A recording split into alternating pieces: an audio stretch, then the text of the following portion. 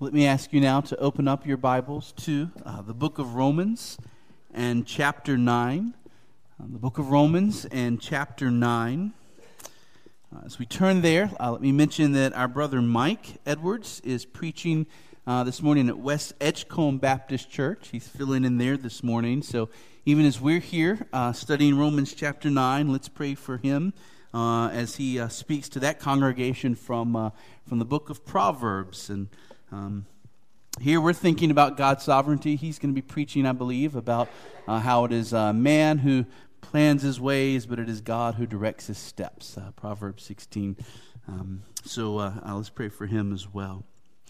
Well, we are continuing to work our way through Romans 9, and as we're doing so, God is confronting us with this awesome truth about his sovereignty in our salvation. And Romans 9 is dense theology.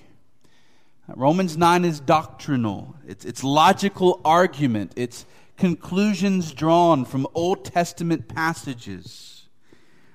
There is nothing in Romans 9 about how to be a better spouse or how to be a better parent.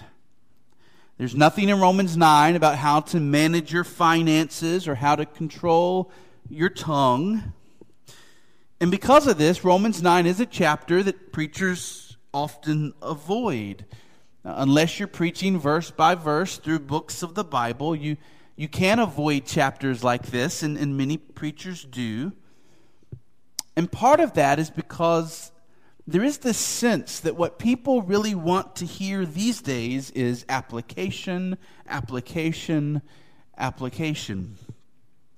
People like sermons with titles like 6 Steps to a Better You, or 5 Golden Keys to Unlock a Happier Marriage. And we just don't find anything like that in Romans chapter 9. And yet I would submit to you that we need chapters like Romans 9. Preachers need to preach chapters like this. Christians need to hear and reckon with chapters like this. Because you see, at the end of the day, it is doctrine that affects our doing. It is theology that affects our thinking. It is who we understand God to be. It is how we view God and ourselves in relation to Him that ultimately makes the biggest difference in our personal lives, in our families, in our workplaces, in our day-to-day living. Typically, we don't remember the 6 steps to a better you 6 hours after we've heard them.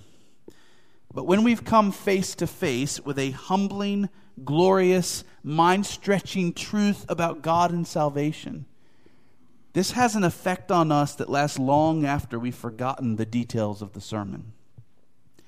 I cannot trace out for you how studying Romans 9 is going to make you a better spouse or parent or child or grandparent or friend or coworker or servant of others.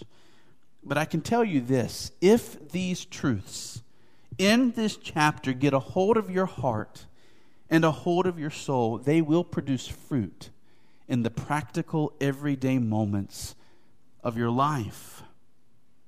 Those 6 steps type sermons are typically just giving you a picture of what the fruit of Christian living should look like. But you'll never become a fruit-bearing Christian just by hearing what the fruit looks like and trying to imitate those steps.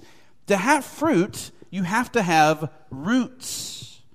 And it is Christians who put their roots deep into glorious truth. Truth like that found in this chapter.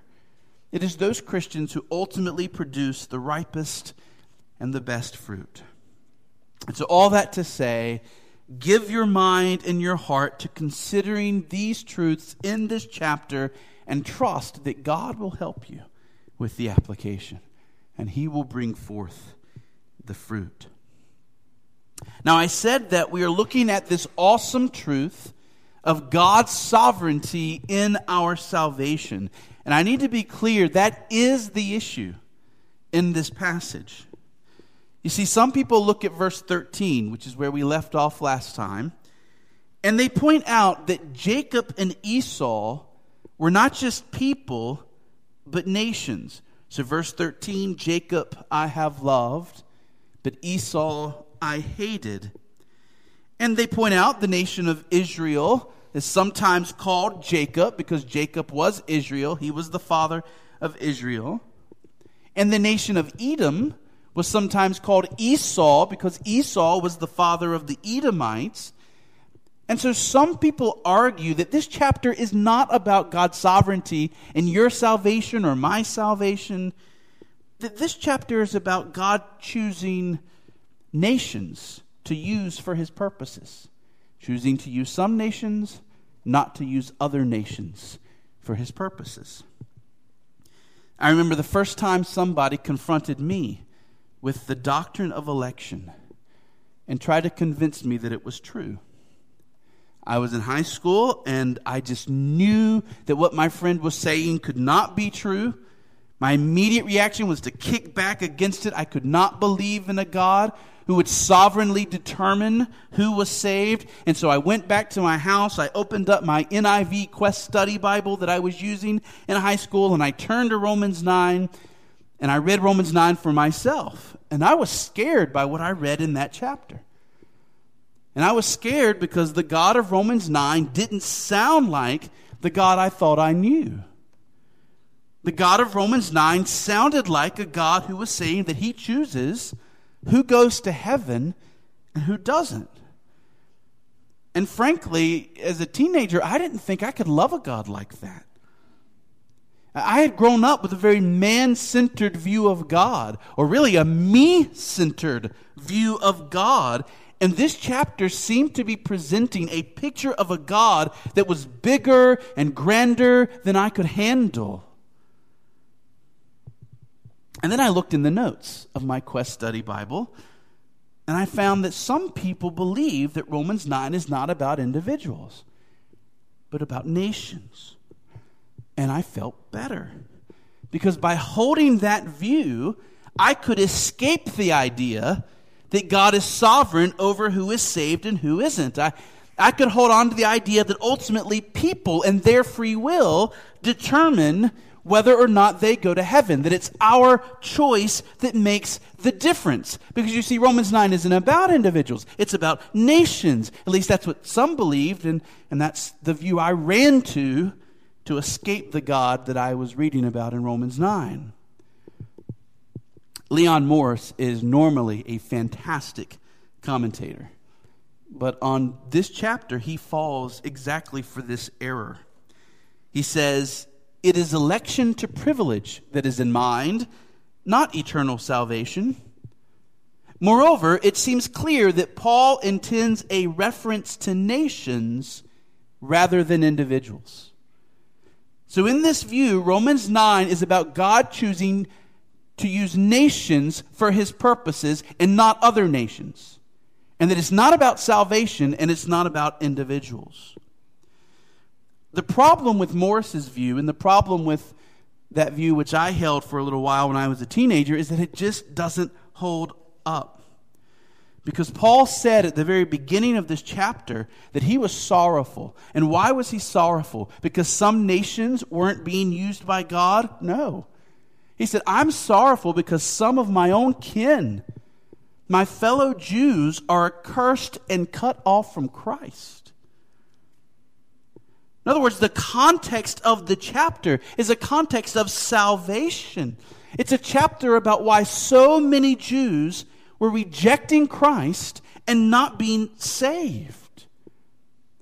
And Paul's answer is that God chooses who are truly his. He chooses the true Israel. Not all who are descended from Israel belong to Israel. If Morris's interpretation was right, and this chapter is only about God choosing to use certain nations, Paul's argument suddenly makes no sense. To say that God chooses to use some nations rather than others, that he chose to use Israel for his purposes and not Edom, doesn't help explain at all why some Jews are not believing on Christ. And so again, this chapter is about the sovereignty of God and the salvation of people. And the key truth that Paul has taught us so far is that ultimately it is God who chooses who are his and whom he will bless with his precious promises. He chose Isaac and not Ishmael. He chose Jacob and not Esau. And this leads to an objection. And this is the most common objection of all to the teaching of divine election. We usually say it this way: that isn't fair. For God to choose to save some sinners, but not to choose to save all sinners, that isn't fair. But let's look at how the objection comes in verse 14, and then see how Paul responds in verses 15 and 16. So we see the objection in verse 14. What shall we say then? Is there injustice on God's part? And now we have Paul's answer. By no means. For he says to Moses, I will have mercy on whom I have mercy, and I will have compassion on whom I have compassion. So then, it depends not on human will or exertion, but on God who has mercy. So you see the objection that Paul is anticipating in verse 14. He's just taught this purpose of election, this doctrine of election, and he expects the objection: is there injustice on God's part? Is God being unjust? Is he breaking his own principles of righteousness and goodness by choosing some people to be saved and leaving others lost in their sin? Now, notice how that's slightly different than the way we typically put the objection. We normally say, God is being unfair. While Paul is dealing with the objection, God is being unjust. And there is a difference. And the difference is this: when we speak of unfairness, we usually think about people being treated equally. So if we let Johnny play with the toy for 10 minutes, but let Billy only play with the toy for 5 minutes, we say we've been unfair. We've not treated both kids equally. If we pay Mr. Smith $20 per hour for a job, but only pay Mrs. Wheeler $15 per hour for the exact same job, we say we're being unfair. But let me ask you a question. Is there any moral obligation upon God to treat all people in precisely the same way? If God chooses to be merciful to one person, does that make him morally obligated to be merciful to everyone else as well? So here we all are, and we're guilty, we're in our sins, we're deserving of an eternity in hell. Justice demands that all of us suffer the wrath of God, and God chooses to send his Son, Jesus Christ, to bear his wrath in the place of some. And he chooses to bring that group of people to Jesus. They will believe on him. He applies the blood of Jesus to them. Their sins are forgiven. They are saved. And others are left to face the wrath of God themselves. Isn't that unfair? Well, imagine that you go into a restaurant. Let's say there's 40 people in the restaurant, and you don't know any of them. But you have a desire in your heart to perform an act of kindness. And so you step into that restaurant, and you call the manager over, and you say to the manager, you see those 2 tables over there? I want to pay their bills. Let me pay their bills. So all of the diners in that restaurant have bills to pay. But you choose, for your own purposes, to pay the bill for some in that restaurant. Are you now morally obligated to pay everyone's bill in that restaurant? And I think the answer is, of course not. In fact, the moment we start talking that way, grace is no longer grace.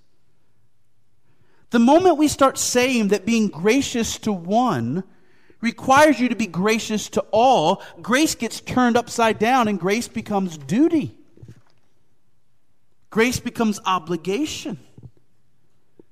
Friends, there is no requirement upon God that He treat people equally, paying the debt for everyone. Now, another form of the God is being unfair objection is to say that God is showing partiality. Justin, if God chooses ultimately who is saved, God is being a respecter of persons. Yet we know throughout the Bible that God does not show partiality. Paul even said so in this very letter. Back in Romans chapter 2, verse 11, Paul said, "For God shows no partiality." That's clear. Romans 2:11, God shows no partiality. So how do we reconcile that, God does not show partiality, with God choosing to save some and not others? And the answer comes when we understand what it means to be impartial. For example, listen to this verse from Deuteronomy 16, verse 19. God speaking. He says, "You shall not pervert justice. You shall not show partiality. And you shall not accept a bribe. For a bribe blinds the eyes of the wise and subverts the cause of the righteous." This is why courtrooms all across our land have the statue of Lady Justice with a blindfold around her eyes. Right? You ever seen this statue? Lady Justice stands there. She's holding the balance of justice in her hands, and she's blindfolded. And why is she blindfolded? Because judges are to be impartial, meaning they're only to consider the relevant facts of the case and nothing outside of those facts. It doesn't matter if someone is rich or poor, if one person is black and another is white, if one person is educated and another person is uneducated. None of that matters. What matters is the facts of the case, and the judge is to be impartial. Well, I read one writer who looked at all of the occasions in Scripture that speak about being impartial. And here was his conclusion. He said, most importantly, in each of these instances, being impartial means neither we nor God give special treatment to a person because of his position, merit, wealth, influence, social standing, authority, or popularity. Thus, being a respecter of persons means that we are not to favor one person over the other because of any superior personal trait in the one favored, and likewise, we are not to show prejudice towards those who lack those characteristics. So here is the crucial thing.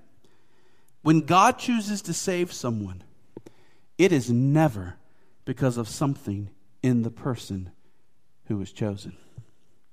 Remember this from last week? God did not choose Jacob over Esau because Jacob had some quality about him that God preferred. In fact, when you read the account in Genesis, Jacob starts out as a pretty bad guy. But God chose Jacob over Esau before either was born, before either had done anything good or bad, in order to accomplish his divine purposes. God does not show partiality in saving some and not others because there is nothing in the chosen one that wins God's favor. Any person that is chosen by God is chosen sheerly because of purposes within the heart and mind of God Himself. If you're here and you're a Christian, you were not chosen because you are somehow more deserving or more attractive to God than others. In fact, here's the truth. Think about this. Stay with me. If salvation was ultimately up to us and our free will and our choice, if it was my decision to follow Jesus that was the ultimate determiner of whether or not I am saved or not, then God would be partial. He would be playing favorites to save us that way. Because if it's up to us to believe, then God is only going to be saving those who are smart enough to believe, or wise enough to believe, or strong enough to believe on their own. He will be only saving the wisest or the smartest or the strongest. He's playing favorites. But our God does not do that. He looks at a world of people who are completely dead in sin, and he chooses to save some because of his own divine reasons, and he chooses not to save others because of his divine reasons. Now notice again how Paul words his objection that he expects.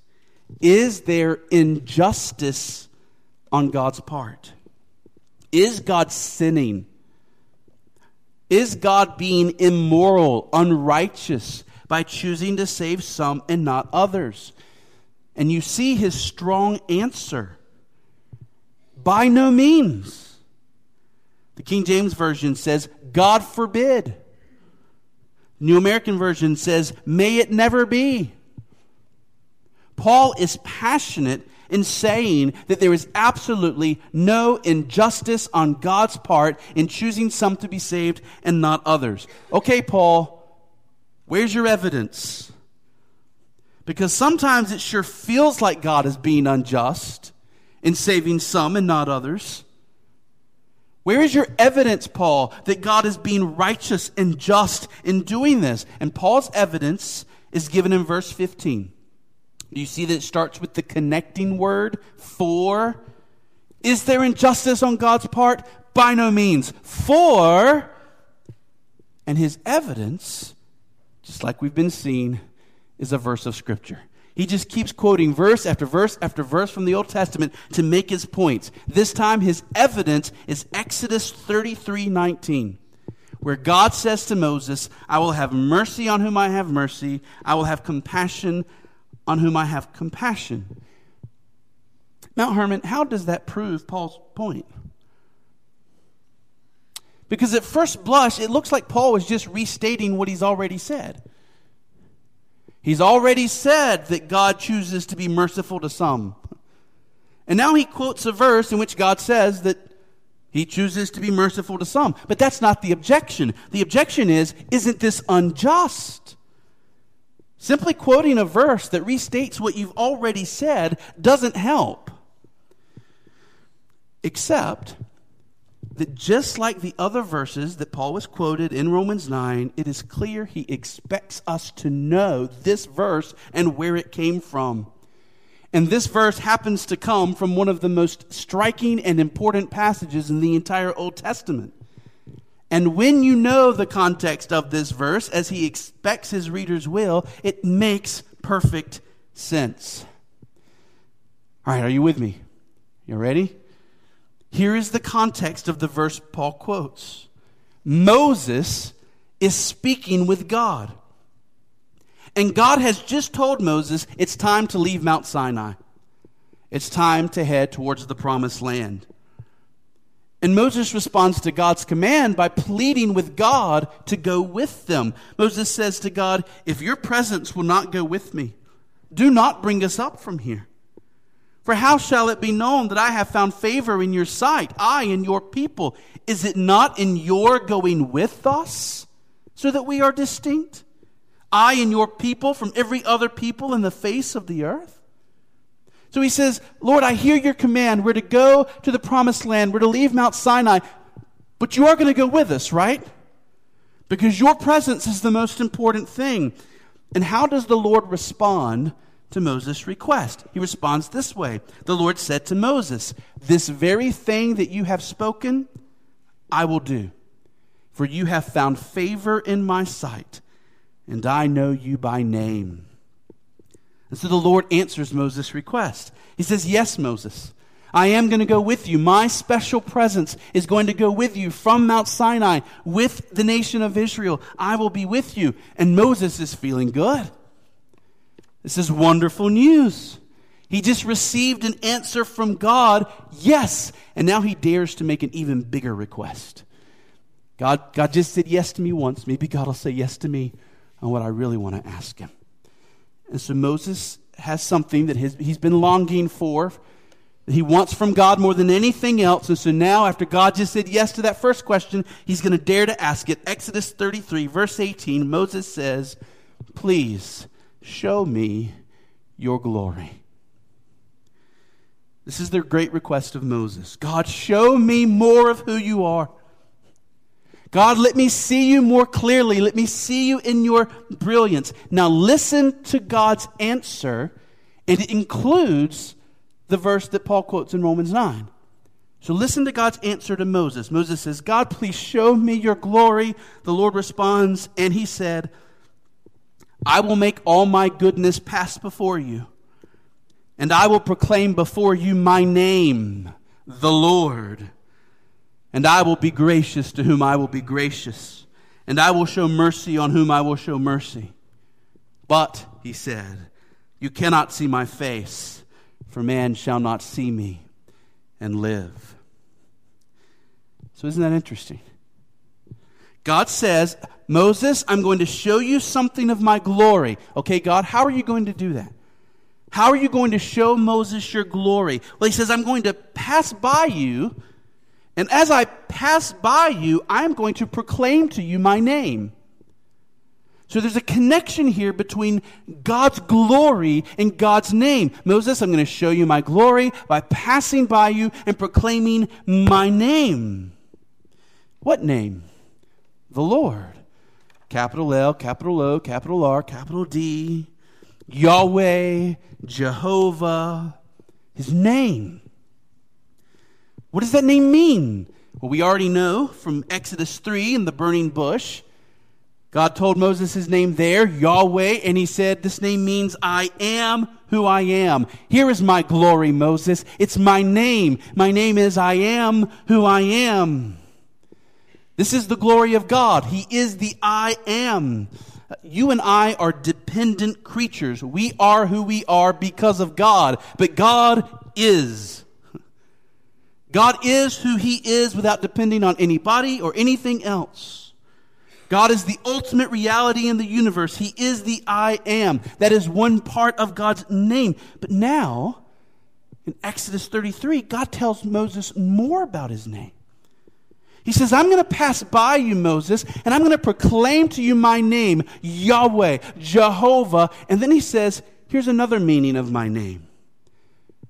"I will be gracious to whom I will be gracious, and I will show mercy on whom I will show mercy." So God's glory is connected to his name, and his name means sovereign freedom to show mercy to whom I choose.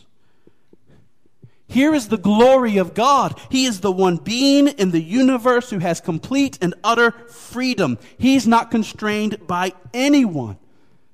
He owes nothing to anyone. He is free to have mercy on whom he chooses to have mercy. That's his name. It's his glory. It's who he is. Now, do you see Paul's point in Romans 9? To the objection, is God being unjust to choose some and not others for salvation? If part of God's very essence is that he has sovereign freedom to do with his creatures as he sees fit, surely we cannot charge him with wrong when he does just that. Surely God cannot be acting unjustly. After all, the very definition of sin is to act against God's character. The reason lying is evil is because God doesn't lie. The reason impatience is evil is because God is patient. So if God's name and his nature and his glory are all about his sovereign freedom to do as he wills among the inhabitants of the earth, he cannot be unjust in exercising that freedom. Just the opposite. If we say God is bound to his creatures, if we say God is obligated to treat his creatures in some particular way, that is unjust. That is immoral because it's against the very name of God. It's against his glory. So this is Paul's argument from Exodus 33. And it's a valid and it's a true argument. Of course there can be no injustice with God. in choosing some to salvation and not others, because he told us this is who he is. It is godly of him and not ungodly of him to do it. It simply amazes me how throughout this chapter, this has been new to me in preaching through Romans 9. I am being freshly struck with how Paul is able to point to passages in the Old Testament that just prove to be the answers we need to tough questions. He really knew his Bible well, and I hope we will imitate him in knowing our Bibles well. All right, so you saw the objection, verse 14. We saw Paul's evidence, right, for why God is not unjust in choosing some to salvation and not others. And now we have to see Paul's conclusion from the evidence. So this is verse 16. So then, you hear how that's a concluding thought? So then, based on the verse I just quoted, so then, it depends not on human will or exertion, but on God who has mercy. So does everybody see that word, it? The crucial question in verse 16 is, what is the it that Paul is talking about? It depends not on human will or exertion, but on God who has mercy. What is it? Well, the it, based on everything we've been reading in this passage, is inclusion in God's covenant promises. Inclusion in God's covenant promises. This was the issue with Ishmael and Isaac. Which one of them would be included in God's covenant promises to Abraham? Would it be Ishmael or Isaac or both? It was Isaac. Same for Jacob and Esau. Which of Isaac's sons would be included in the covenant that he made to Abraham? Would it be Esau? Would it be Jacob? Would it be both? Would it be none? It was Jacob. The issue at stake in Romans 9 is the new covenant. God has come to us through Jesus Christ. Remember, the word covenant just means promise. And here is the promise we have in Christ. Everyone who believes on the name of the Lord Jesus Christ will be saved. He comes with the promise of forgiveness of sins, the Holy Spirit dwelling within us, eternity in heaven. Who is in this covenant? Who gets to have all of these promises of salvation and being with God forever? This is the question for you and me. How do we get to be a part of this covenant? What must we do to be saved? And at the very end of the day, every person in this world will either be a sheep or a goat. Will either be heaven-bound or hell-bound. In this room right now, all of us fit into one of those two categories, heaven-bound or hell-bound, in the covenant, outside the covenant. Covered by the blood of Jesus, not covered by the blood of Jesus. How do we get to be a part of God's covenant? This is the it. It depends not on human will or exertion, but on God who has mercy. Yes, faith is essential. Yes, repentance is necessary. But at the bottom of it all, the ultimate cause of anyone's salvation will be this: the mercy and the grace of God. If God does not have mercy, no one will believe. No one will repent. Now, Mount Hermon, let me suggest to you that though they say otherwise, most Christians already believe this and know it to be true. Deep down, almost every believer knows that if someone is going to be saved, it must be God who does the ultimate decisive work. After all, you would be hard-pressed to find a true Christian who doesn't praise God and thank God for his own salvation. Don't we do that? Don't we thank God that he saved us? We don't come to God and say, "Thank you, God, for giving me the opportunity to choose you." Is that how you pray? You say, "God, thank you for providing the door so that I could be smart enough to walk through it." That's not how we pray. We pray, "Thank you, Lord, that I was lost and you found me." Thank you, Lord, that I was blind and now I see. Thank you, Lord, I was dead and you gave me life. I think it would be hard to be a true believer and not want to give 100% of the glory of your salvation to God. And I think that's true of most Christians, even those who would say they struggle with election. Or think about when we pray for our lost friends, or for our lost loved ones. G.I. Packer wrote this back in 1961. He said, "In what terms do you pray for others who are lost? Do you limit yourself to asking that God will bring them to a point where they can save themselves independently of Him? I do not think you do. I think that what you do is pray in categorical terms that God will, quite simply and decisively, save them. That He will open their eyes of their understanding, that He will soften their hard hearts, that He will renew their natures, that He will move their wills to receive the Savior. You ask God to work in them everything necessary for their salvation. You would not dream of making it a point in your prayer that you're not actually asking God to bring them to faith, because you recognize that's not something He can do. No. When you pray for unconverted people, you do so on the assumption that it is in God's power to bring them to faith. And you entreat Him to do that very thing. And your confidence in asking rests upon your certainty that He is able to do what you're asking. And so indeed He is. The conviction which animates your intercessions is God's own truth written on your heart by the Holy Spirit. So you see, I think most Christians know, and it's revealed when they pray, that they really do believe in a God who is sovereign in salvation.